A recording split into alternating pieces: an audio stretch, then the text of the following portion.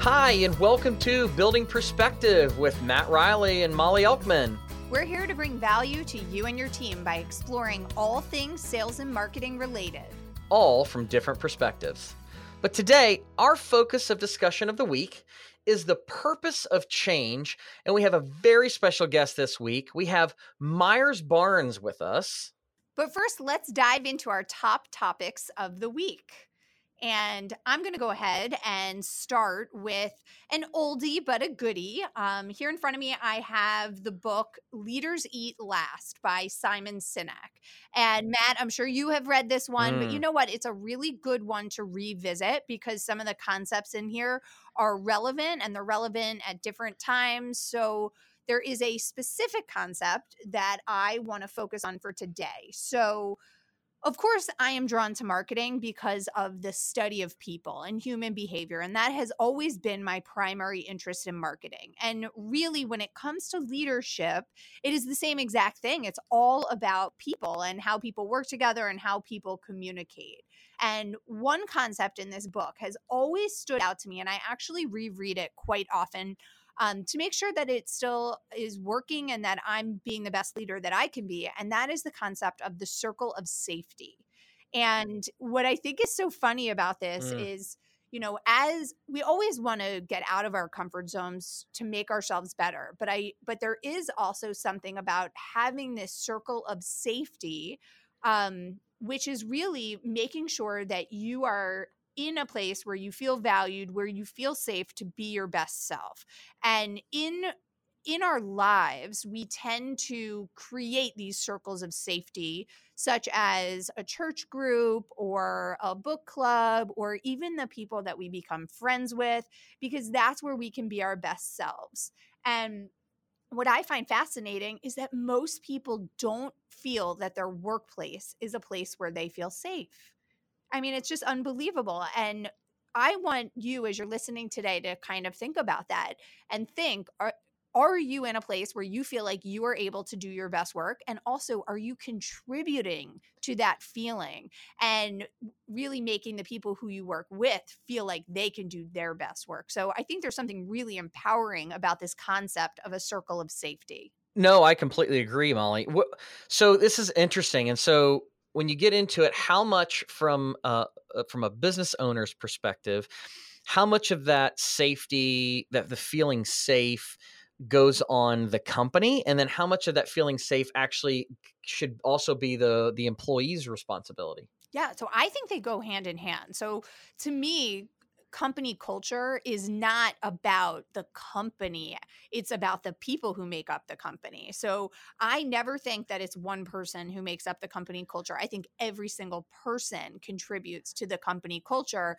And you know, one person can change it for the better and one person can change it for the worse, which I think is so empowering, because what that means is that no matter what position you have, where you're working, you have an ability to make it better. So that I love that, because we tend to, you know, people default to thinking it's out of their hands and thinking there's someone else to blame. And the truth is, you are in a position to make your workplace and your day and your environment better. Oh, absolutely. I couldn't agree more. I think that having the people, I think it's also really important for everyone that's there, that's part of it, to understand that they also are they're the ones that make up the culture, not the leaders or not the company itself. They're the ones that are creating that culture, whether it's good or bad, right? Yeah, definitely. And, you know, culture and leadership and marketing, they really are so seamlessly integrated, because it really is all about, you know, teams pulling together, but it's all about communication, right? So how we communicate internally and how we communicate externally with our buyers and our audience. So this concept of communication and always wanting to be better, and this idea of always being better at communicating, is going to help us grow personally, professionally, and as teams. Yeah. No, I think good stuff, and I think that that's a great book, and I think that will remind me to this year, before this year ends, to go back and reread that book. I mean, I've got like a pile of 4 or 5 books on my nightstand that I've got to get through. But that is definitely one of them. And I actually think I have that one on audiobook as well. I think it was one of those that I read and listened to, because it is a very impactful piece. I love that. I would say definitely look at the Circle of Safety, that chapter. One thing to note that I think is really funny that I just want to bring up is all leadership books really tend to talk about the military. And I find that really fascinating. I mean, that I know it's a very good place to start with a foundation and to tell stories, but this one does have some really compelling information from the military and stories that make it so it resonates. But I do think that that's pretty interesting. That is interesting. And we'll have to see if we can find somebody who can speak to that specifically, because I wonder if, the military is so rigid. It is rigid in the sense of everyone knows what they're supposed to do. But is there that feeling of safety? Do they, and I would argue to the point that I think that it's some extent that there is, because everyone knows that they've got a job to do, but also everyone knows that their job directly impacts that of the people around them. Yeah, and that they have each other's backs, essentially, is what it comes down to. I do think we actually have a friend that we can pull into a future podcast. I actually met him through today's guest. Myers introduced me to Van Rose years ago with Rose and Womble. And Van definitely talks about his military background when it comes to leadership and business. So we'll have to have him on a future episode. Absolutely. A little foreshadowing.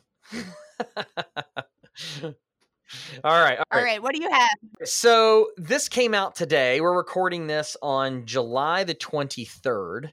And so this came out today as we talk about our topic of the day, which is the purpose of change. So talking about change, Amazon is partnering with a real estate brand. So Amazon is really starting to dive more into the real estate side of things. As some people may know this, but they actually invested, this was a couple years ago, they actually invested in an actual builder out in California, small, much more of a prefab builder, creating smart homes out there in the California market. I think it was San Diego. I could be wrong on the actual market, but it was Southern California.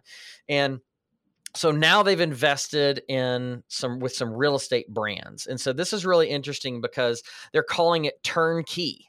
So it's amazon.com/turnkey. So right now it's rolling out in a few different markets throughout the country. Let's see. I think it was obviously San Francisco. I think there was Atlanta.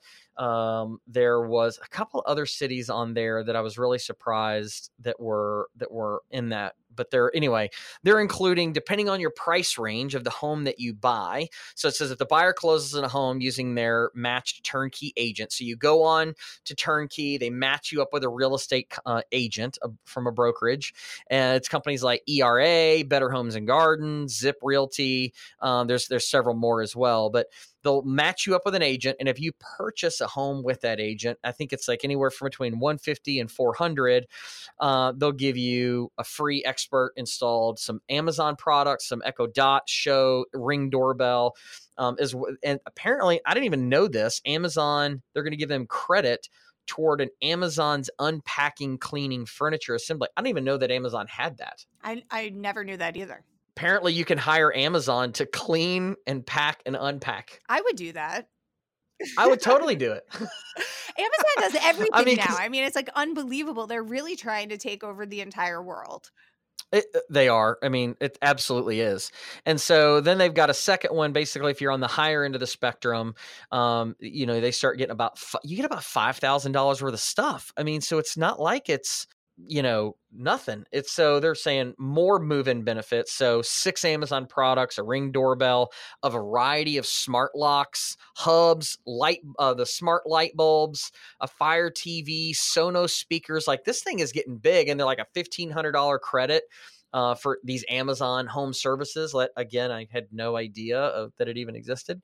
But here are the markets. I found the markets. So Phoenix, Los Angeles, Sacramento, San Fran, Denver, Tampa, Orlando, Atlanta, Chicago, Minneapolis, Charlotte, so just down the street from me, Dallas, Fort Worth, Houston, Seattle, and DC. So that's a good chunk that they're rolling that out. Yeah, and those are good markets. How do you think this is gonna affect new construction? I don't think it affects us in the new construction industry personally too much, because this is a difference in philosophy, I think, with builders, right? So they're pairing them up with an actual real estate agent, and then the real estate agent's going to take them to wherever they have to go. Yeah, quite frankly, I hope it doesn't make old homes or used homes more appealing in some way by aligning with Amazon. Maybe letting a buyer come in and know that, hey, I've got this stuff and I can retrofit some of these houses, which ties into everybody. I've talked about this before at IBS and different, our Home Builder Tech conference, but it was, we've got to get on board with some of the new stuff that really separates us from these existing homes that are out there. Like closing the gap, some markets, you're going to have a 20 to 30% price gap between new and used. And so we've got to do things, and we got to be on top of things that are going to help close the gap. And sometimes it's just perceived value. We've been hanging our hats just on the energy efficiency side of things for a long time. But the reality is people expect a new home to be energy efficient today. They do. And we've got to go beyond that. And really, there was an article, I think it was Builder Magazine pushed out, but maybe a month ago, that was talking about how people are now using health to sell, right? Healthy homes. So get on this bandwagon if you're not, because it's not really a bandwagon. It's the way things are going. Definitely.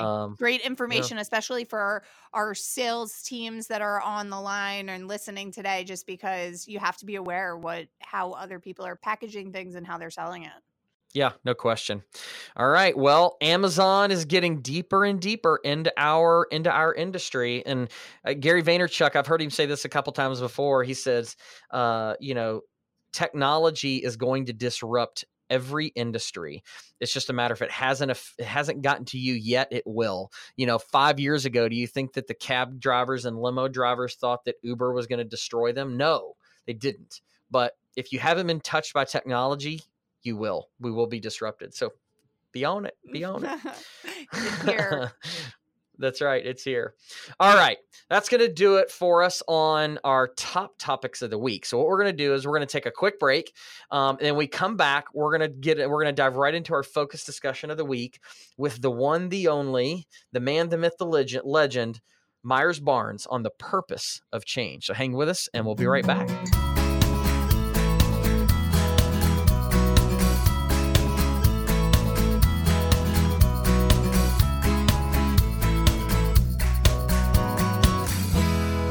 All right, and we are back, and today we have our very special guest.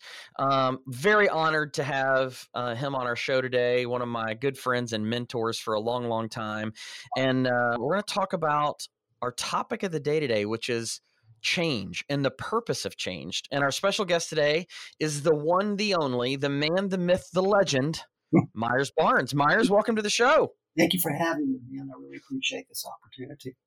Absolutely. We are so glad you agreed. We tricked you on coming onto the show, and we told you there was free food, but there's no free food. We don't have budgets for those kind of things.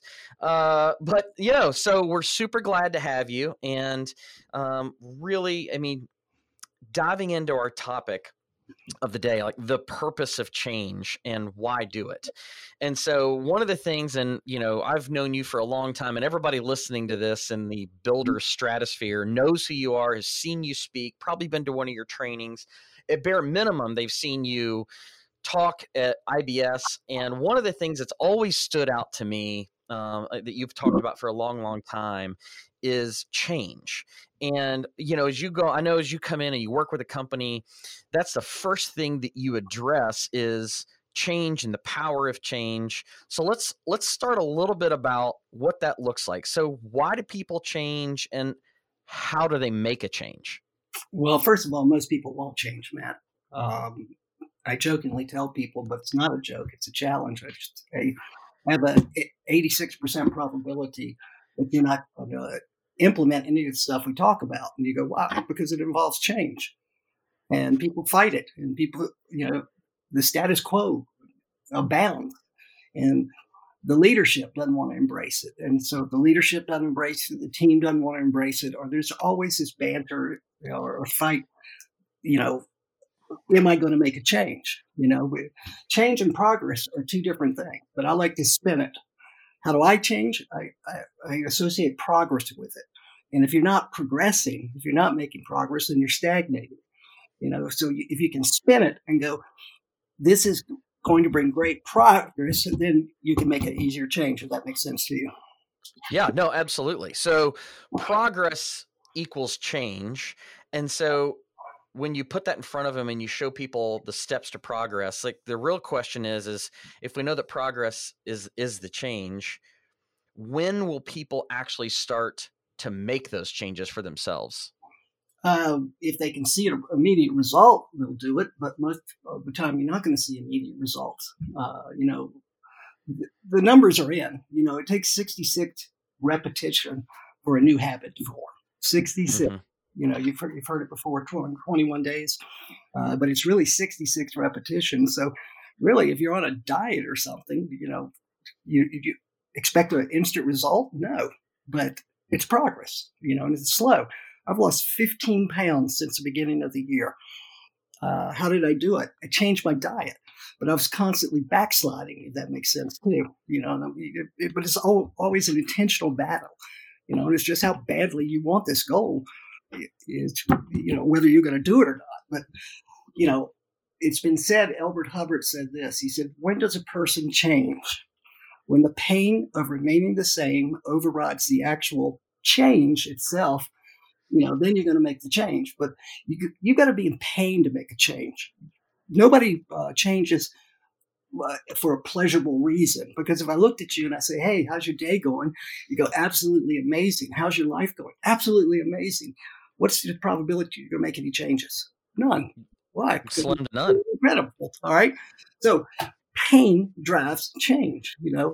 I'm a lung cancer survivor. You know that. Yep. People say, how'd you get lung? What's the cause? And I said, it was a choice, man. It was a choice. And you go, why? Because I smoked for 15 years. Now, 10 years you stop, but you still have a consequence from it. If that makes sense. So we make these choices and we go out there. But when did I stop smoking? When the pain of being a smoker overrode the pain of the addiction. And I had to be uncomfortable for a period of time. Redo the habits, redo everything. But you're never going to make a change. And that is the greatest quote about change. When the pain of remaining the same overrides the pain of the change, then you're going to change. But then there's another word that it ushers in, and it's called discipline. Hard work, discipline. What is discipline? Do what you have to, when you have to, whether you feel like it or not.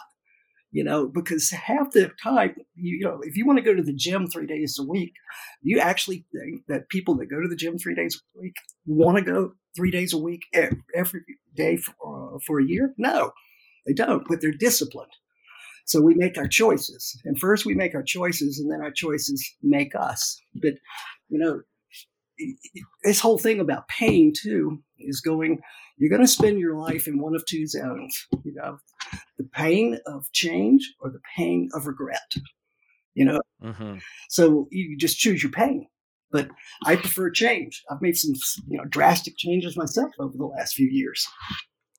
Yeah, absolutely. And so great segue in. I was going to ask you this. So you're talking about change and progress has changed for you. Let's talk about your change. So what the heck has Myers Barnes been up to the past couple years?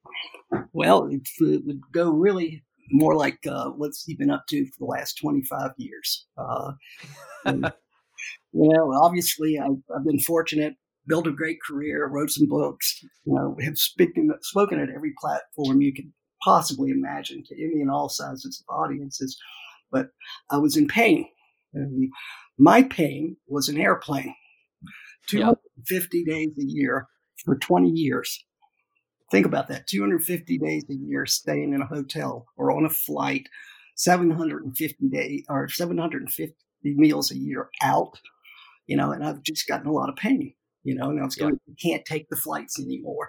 the delays, the inconveniences of it. It's mass transportation. It's not anything glorious with it, even if, flying first class, it's just fun. So I love what I was doing, Matt, but I didn't like the process of how to be able to do it with, travel. So I stopped. I just said, hey, I'm going to call it. I'm not going to travel anymore. And so I went kind of boots on the ground. I wasn't ready to stop work. I was just ready to stop travel. So I went kind of boots on the ground. And when I say boots on the ground with this, I did go to work with an internet company for a short stint. And then I went as a VP of sales for Oklahoma's largest home builder, a really progressive home builder. Yeah. And it put me, like I say, back boots on the ground. Has selling changed? I feel like I was a theorist, though, for 20 years, because I had never been in a model, really been in a model, put myself in a model home. Here's something I did just 3 weeks ago. Speaking of Oklahoma, another builder in Oklahoma, I went and worked the parade of homes, worked the models for an entire week. I put myself in a model home, and you can go, why? Because, you can't learn something or you can't teach something unless you're really kind of boots on the ground again. So for the last 2 years, I've been, boots on the ground, obviously still doing consulting work and stuff like that. But I put myself back to the fundamental. Now, here's where it's changed. Again, what's driving change? You've seen my office before. Yep. I showed you something the other day. We're green screening, got new computer systems, and everything's been upfitted, so I can start digitally consulting rather than have to be in the plane. I'll never avoid it wholly. I'm always going to have to do some traveling, but just lessen it some, right? Yeah, well, it'll be 60 days this year versus 250. But digital has allowed me to do this, doing what we're doing right now. We can talk, we can communicate, I can consult, I can even do sales meetings. I can do anything I want digitally now. Now, I'll still come on site, but realistically, everything's going as digital as I can possibly carry it. Huge change, huge shift. That was a huge shift in thinking. Absolutely. So, all right, you've been boots on the ground. I mean, from a day-to-day of a VP of sales for a large, privately held home builder, that's really progressive, right? That they are just super progressive on doing it the right way, getting the right stuff in front of customers, and then even, day-to-day training of salespeople, day-to-day training of sales managers, running sales meetings, not just here's how they should work, but actually doing it. And now you went out and you spent a week as a salesperson in a model home for the Parade of Homes, which, by the way, some salespeople and sales managers and builders could argue that Parade of Home traffic, if your market does a Parade of Homes, some have a different spin on it, but a traditional Parade of Homes traffic unit that comes in the door, they're just kicking tires. They're just there to see decorating ideas. These aren't real buyers. We just want to get them in our system, collect their names, and do some email marketing drip stuff to them as they go. Maybe one day they'll actually buy. But you actually did that.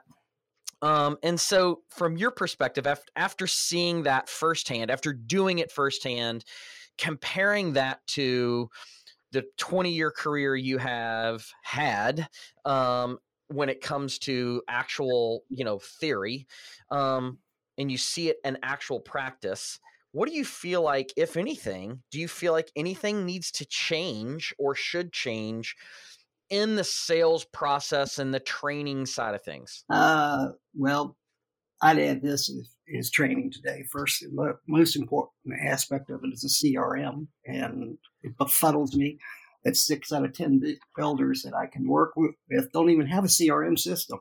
And those that do don't even implement it fully. Yeah.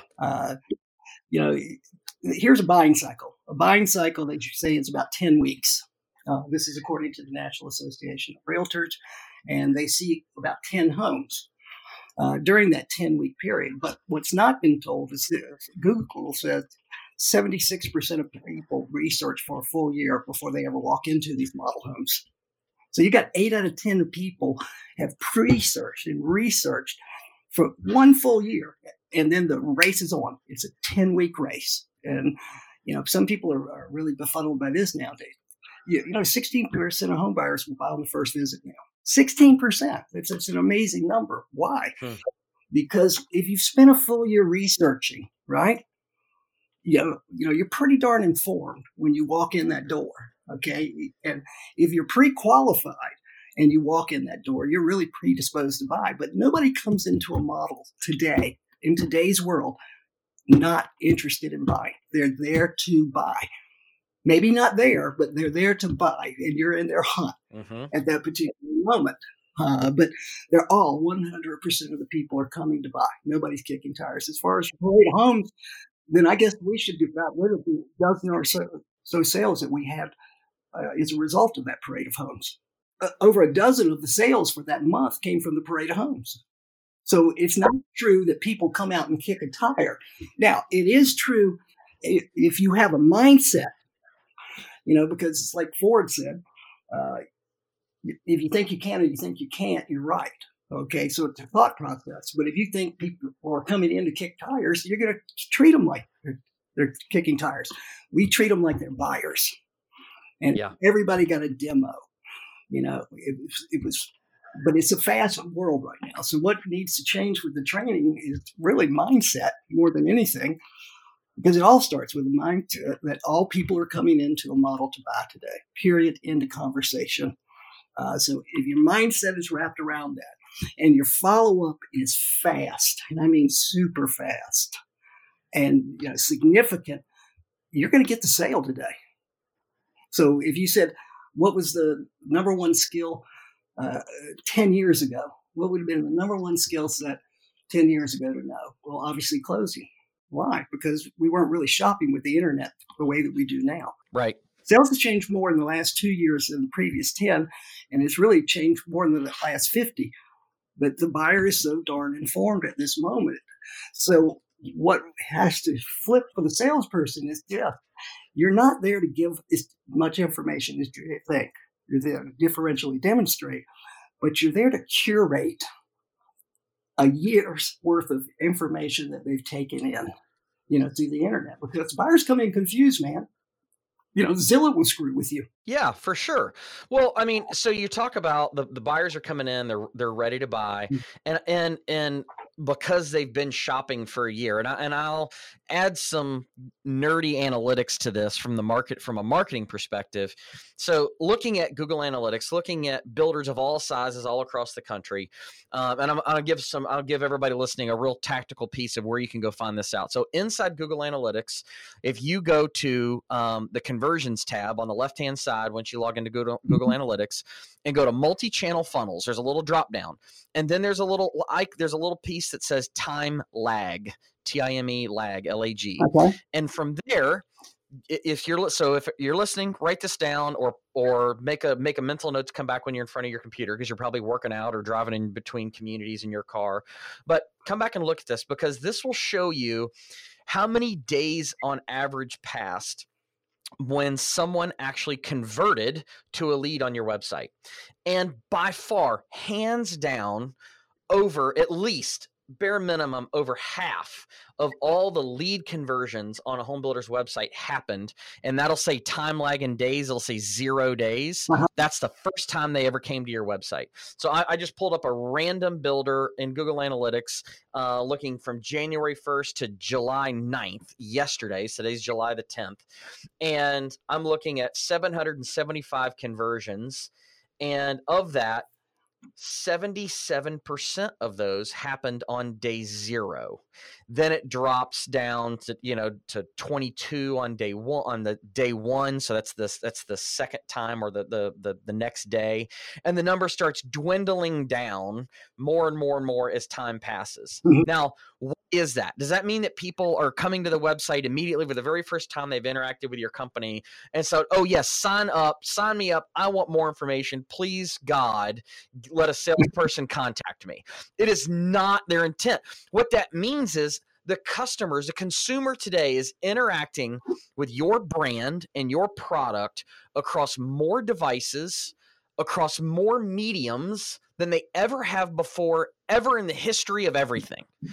Between Zillow, Realtor.com, Trulia, Google, Facebook, Instagram, LinkedIn, you name it, every medium possible, whether it's BDX, New Homes, all of these different places, any syndication site where your home could sit on a real estate search engine or search website, they're interacting with you. So when they do come to your website, that is why they are so much more, they have much more ability to convert to a lead and on the very first visit to your website, because it's not the first time that they've interacted with your product and your brand. And I think that translates all the way down to the visit in the model home, just what you were saying. Well, again, we should be curators of information, and sometimes the correctors of information, because not all the information is correct that they're taking in, and it becomes so confusing. Here's a stat: 89% of people still use a realtor. 89% will use a realtor of home buyers, and you go, why in the world are they going to use a realtor if they're researching for a year in advance, if they're doing all this homework and the study? Because they're confused. They've taken in so much information. It's so darn confusing. And you know what? As far as the devices that they're looking at, we know that they're looking at their cell phone more than anything. So they're shopping in real time even. They walk right out. Absolutely. And so it's a constant information battle. But the person that's going to win today is going to be the person with the best follow-up campaign. It's not going to be the best closer. You know what? We overcomplicate closing. It's really an invitation. I sent you like this home. Am I correct? Yeah. Well, should we make this one yours?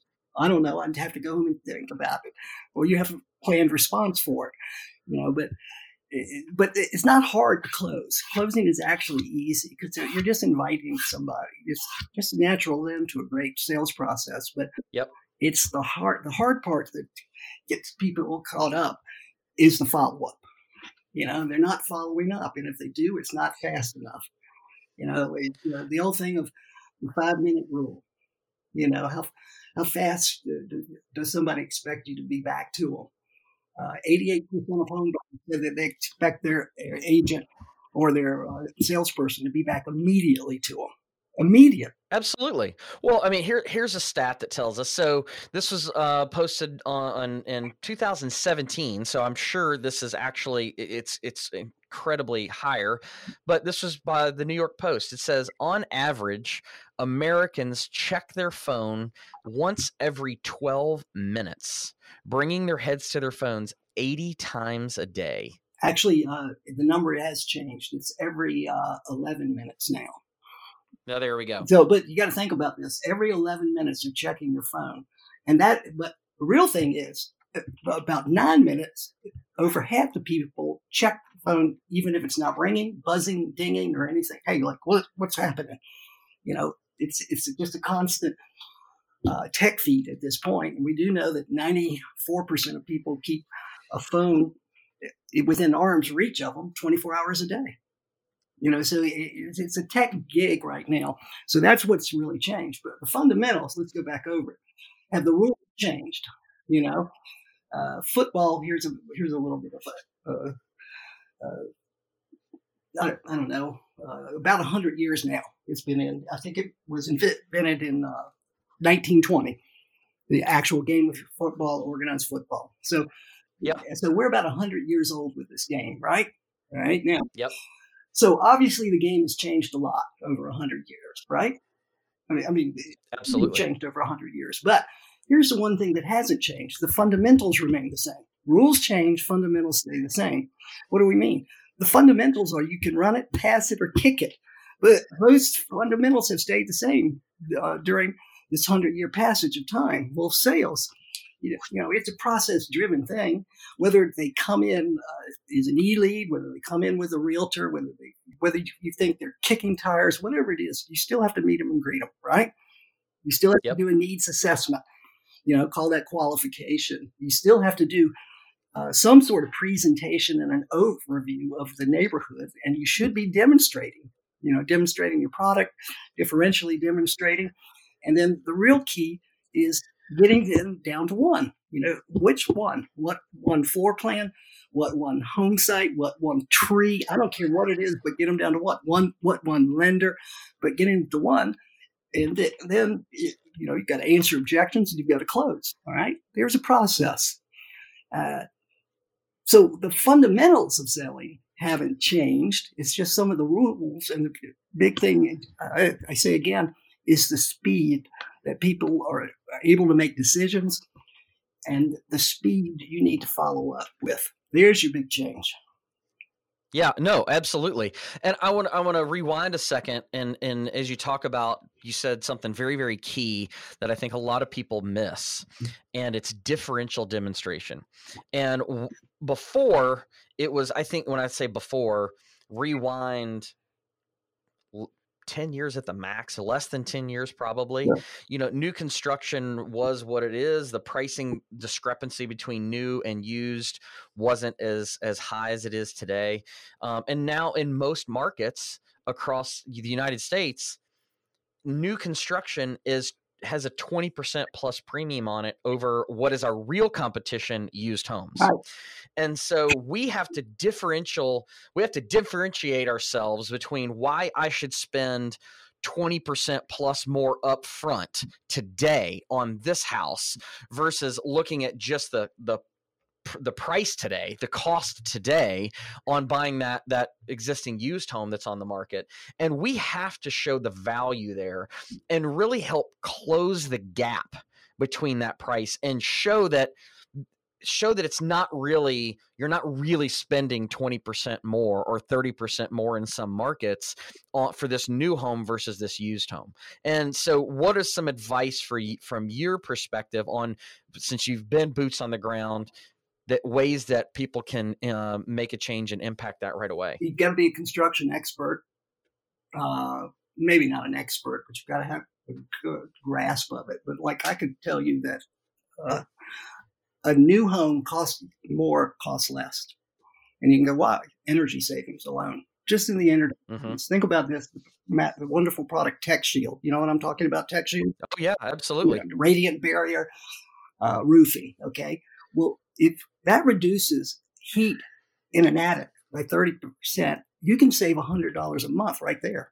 That's $100 a month. Now that's $1,200 a year times 10 years.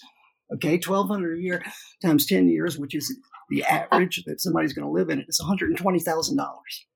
Just the energy cost. Close the gap. Yeah, right there. Right there. So it's the energy costs. What else can close the gap? Warranties. God, you get a 30-year roof, you get 5-year windows, you get, the tile. It gets, but you can literally have 70 plus years. If you add all this stuff up, of warranty, 30. Yeah, combined warranties. Yeah, but this is where differential demonstration comes in. You've got to physically pull down that attic and show that to them and run those numbers for them. But we don't. We can't be a tour guide and go, hey, here's the kitchen. And you go, well, no kidding. There's the kitchen sink. How did I figure that one out? Right? Just showing somebody the kitchen and saying, this is our beautiful open kitchen isn't going to do it. You got to show them the nitty gritty, right? Well, you do. I mean, like, here's an example. Having worked that parade of homes, I had to have a hook right from the beginning. And what's different about the builder is they moved the microwave away from over the stove. And you can go, well, why would I show that? And I go, because you got to look at it this way. When we were explaining it, and I could hook them immediately just hook them by just saying, yeah, we moved it, but here's why. Now your focal point isn't a microwave, because you walk around any living area, you're going to be drawn to that microwave. But no, now we got a backsplash there. Okay. So it's a decorative thing. But the real benefit, folks, is we're actually venting out of this house. If you got that little microwave under it, you got that little charcoal filter that's just recirculating. It's just circulating, right? All right. Now that was a conversation, but I could open it with that one thing, right there, and then go, hey, let me show you something cool about this TechShield, and just ran the same numbers. $100. in energy savings, and you do this times 10, and you got $120,000 of it. This is what sells today. You do have to differentially demonstrate, or they will go buy a used home. No question. And I think you hit the nail on the head. And you like, hey, we need to be construction experts, so then we can as the salespeople, so we can then internalize that information and then give it back to the customer in terms that they understand. In terms that they understand means what it is going to equate to them and the bottom line, whether it's going to save them time, money, effort, peace of mind. Those are things that they understand, and breaking it down that way. And always, I think I'm a big advocate of too, as we're walking through it, is compared to what, right? I can just say it like, hey, look at this tech shield. It's going to save you this. It's going to save you. It's going to lower the heat in the attic by 30 degrees, and it's going to save you this. Compared to that used home that you're going to see down the street, doesn't have this. And it is a massive undertaking to retrofit an existing home and try to get something this effective in that house. And always giving that compared to what, I think, is key. Well, there's price versus cost. Price is one time. That new home is a one-time price, okay? But cost is ongoing. What's it cost to maintain it? My dad told me once, he said, buying a car is the cheapest part of it. He said, buying it's the easy part. You got to maintain it. And that's where the expense comes in. Okay, so buying a used home at $25,000 or $30,000 less, is it price or cost? Okay, so you got a cheap price, but it's going to cost you infinitely more to own it. And that's what you differentiate for them and explain it: price versus cost. And yeah, absolutely. So, we are going to pay more for a new home. We only get 14% of all home sales. Think about that. Only 14%. But it's just a crazy fact that you do have to differentially demonstrate. But then again, let's get back to follow up. Yes. There's where the money is going to be made. The person that follows up the fastest, the first person that follows,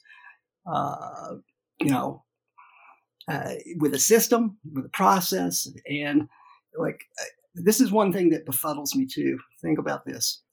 The buying cycle, they say, is on average about 10 weeks, right? So here we are with the 10-week thing. And I hear somebody say, I've got a low traffic neighborhood. I would go, what do you mean low traffic? We'll only get 5 or 6 people a week. And I would go, well, that's because you're not following up with them. You're not working them. Because the truth is, if you said over 10 weeks and you're getting 6 traffic units over a 10-week period, that was 60 people. 60. All right. Now, what should you close out of that 60? But we don't follow up. Right. We just let them go.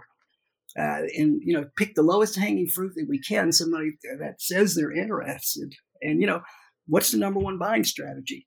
To never act interested.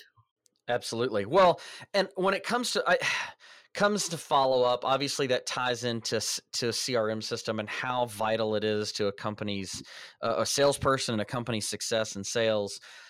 And I know you've talked to builders about this. I get this question all the time. And or this statement and question is like, what do we do? And it's always, well, our salespeople aren't utilizing the CRM, and how do we fix that? That's not. And there's 2 things. I'll let you go first. Well, I apologize for interjecting. It gets me a little upset though when I see these that are coming in. You do get 60 people over a 10-week period, even if you're slow traffic or. You've had 60 people through a door, and 100% of them are going to buy somewhere. So it's a follow-up, but it's not having an objective of having a second appointment.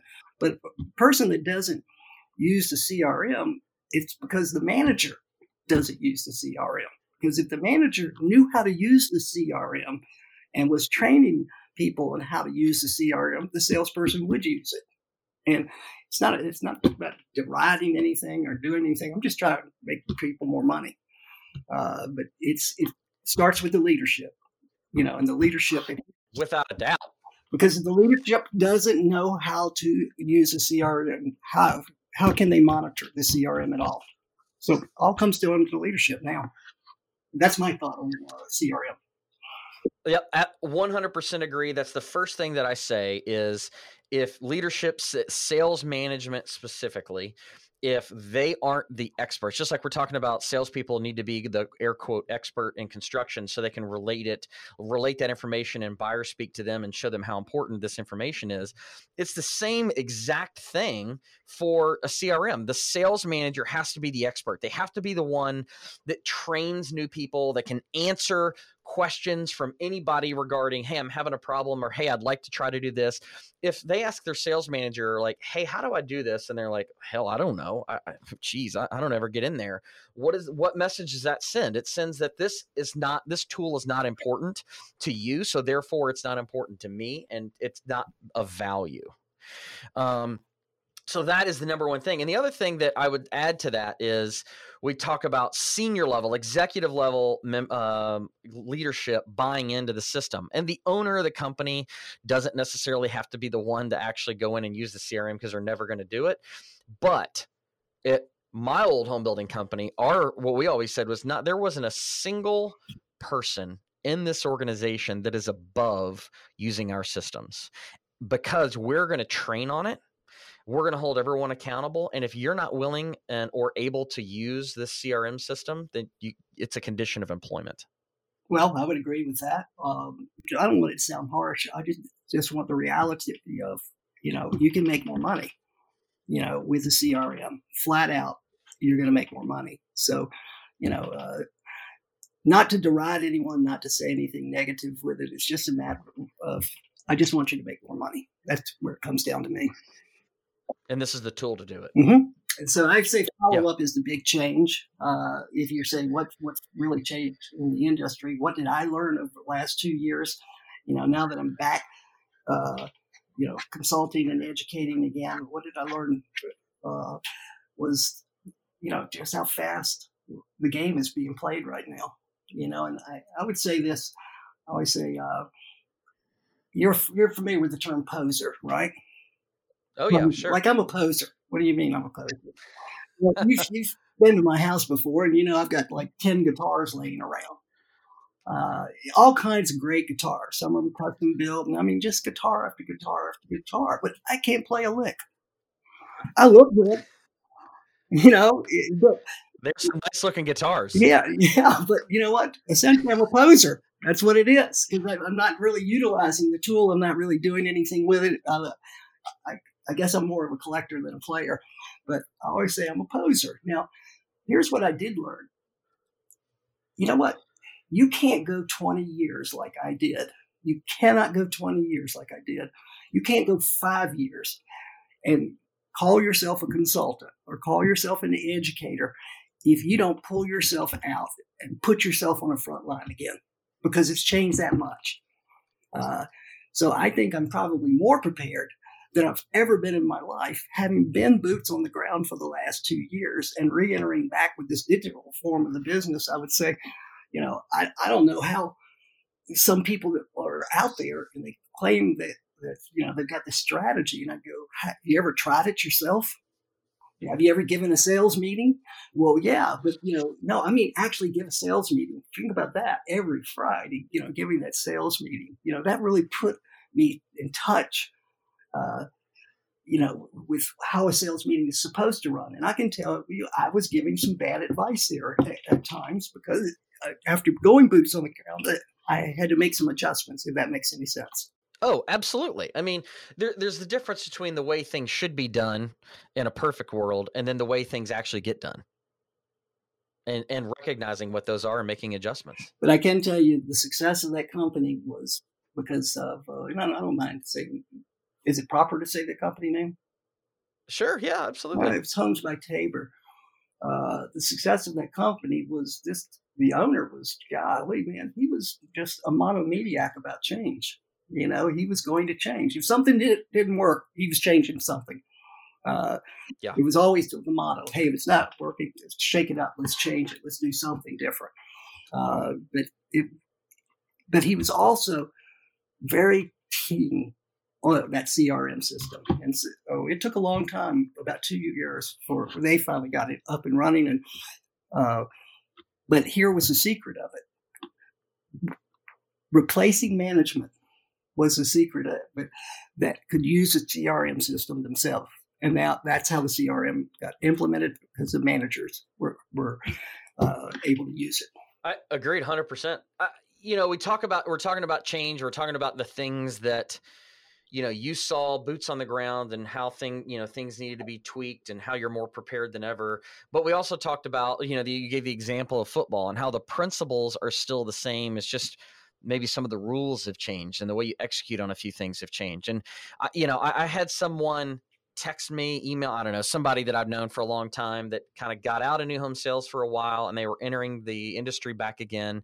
And they reached out and said, hey, what's some good material? What's some good books that'll help me like jumpstart and just kind of get running again? And I told him, I said, you need to go here and you need to look up Reach the Top.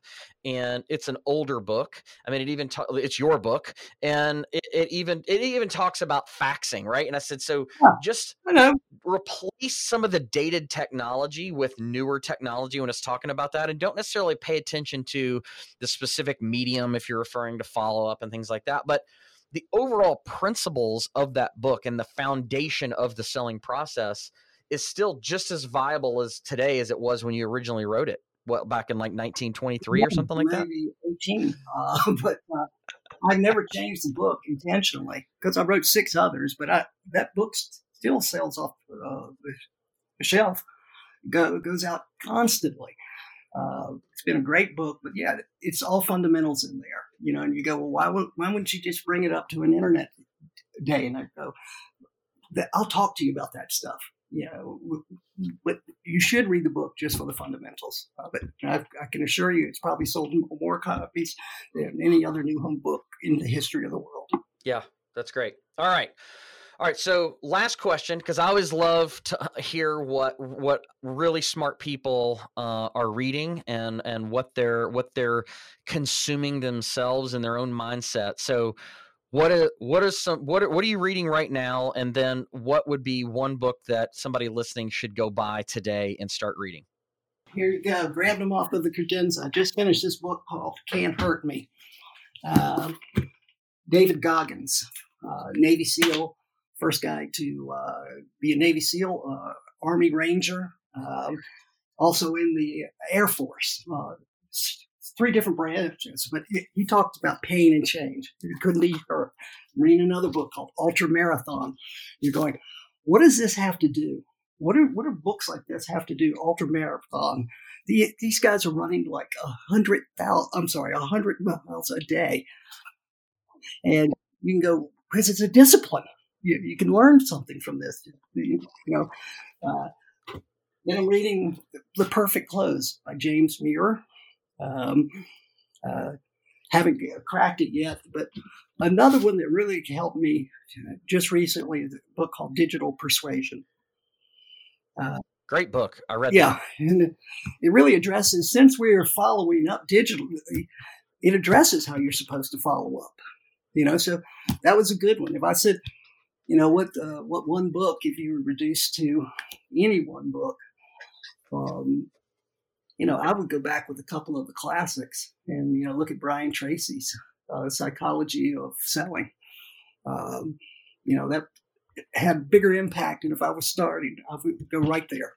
But I still like, the Ziegler books. They were all great deals here.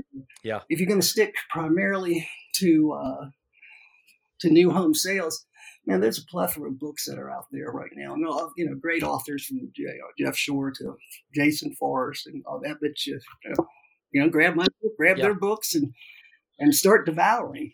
I always teach. I'm not looking for. I really want a student of selling. If I was really recruiting, that's the first question I ask: is what are you reading?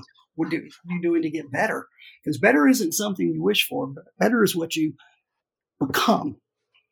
And so you got to always ask yourself, what am I becoming? But if you're not putting anything into your head, you're not becoming anymore. So you've got to be constantly. And by the way, it's not very becoming if you're not coming. You've got to really work at this game here and keep yourself informed. with it. But those are 4 books that I'm reading right now. I read a book a week, have now for over 20 years. And that's what really gave me my career edge, was the information that I took in, you know? Yep, no question. That was advice you gave me a long time ago. You said, you say it all the time. You didn't just give it to me, but you say it all the time. Read an hour a day in your chosen profession and you'll double your income. You will in 1 full year. And that's scientifically been proven and substantiated by University of Southern California. If you read an hour a day, then if you're reading at a 7th grade level, you know, so we're really taking this down. But if you read an hour a day, you'll consume about 200 pages. Average self-help book is less than 200 pages. So you consume 50 books. What's it take to get a doctorate's degree? 45 books and a dissertation. Okay, so essentially you're getting a degree every year, you know. So if you're having a problem with closing, study it. You know, if you're having a problem with follow-up, study it. But it's what you're going to take in is what's going to come out of you, you know. So, absolutely. You know, just keep reading and get encouraged. Learn the CRM, you know, just learn it. And if your company doesn't have one, you know, get your own. You know, you can go on Salesforce, you can get anything that you want with it. But the CRM's the big skill set going forward. Yeah, absolutely. All right. Awesome, Myers. As we wrap up, what's the best way? If people want to connect with you, where are you putting out content? What's the best way if they want to connect with you and ask a question or some advice or bring you into their company? I'll give you an email or 2. Okay. You can always reach me directly via email, MBA, Myers Barnes Associates. So it's MBA at Myers, MYERS, Barnes, BARNES.com. You can reach me by email. You can reach Lorena at solutions@Myers Barnes. And that would probably be the fastest, most efficient way, because Lorena's checking my email if I'm not looking at it. So you'll get an immediate response. And if you're not already, you should be following Myers on Facebook. Myers puts out all kinds of awesome video content, blog content, several times a week. So it's just really good stuff. If you're not following him already, which you probably are, but if you're not, make sure you are. It's just great resources to check out, to follow. So awesome. Myers, thank you so much for coming on the show. It was an absolute pleasure to chat. And I know everyone will find this information incredibly helpful, and look forward to having you on again sometime soon. Hey, one big thing with you though, quick thing. You've made a big change yourself with Group 2. Yes. What a wonderful company, unpaid, unsolicited, you know, hands down to me. That's the finest marketing company in America. Well, I think so. I appreciate that, and I'm super excited to be there and helping builders make an impact. So, but yeah, so awesome. All right. Well, thank you, Myers, and we'll connect soon and have you back. Thank you so much. All right. Well, thank you so much, Myers. We of course love having you on, and you know, we didn't talk about this earlier, but Myers actually introduced me and Matt. So, you know, he did.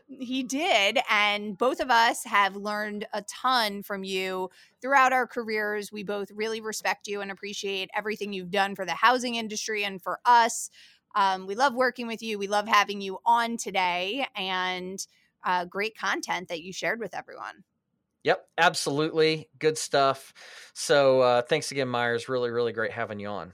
All right, guys. Well, that is going to do it for us for this week of Building Perspective. Thank you guys so much for joining us.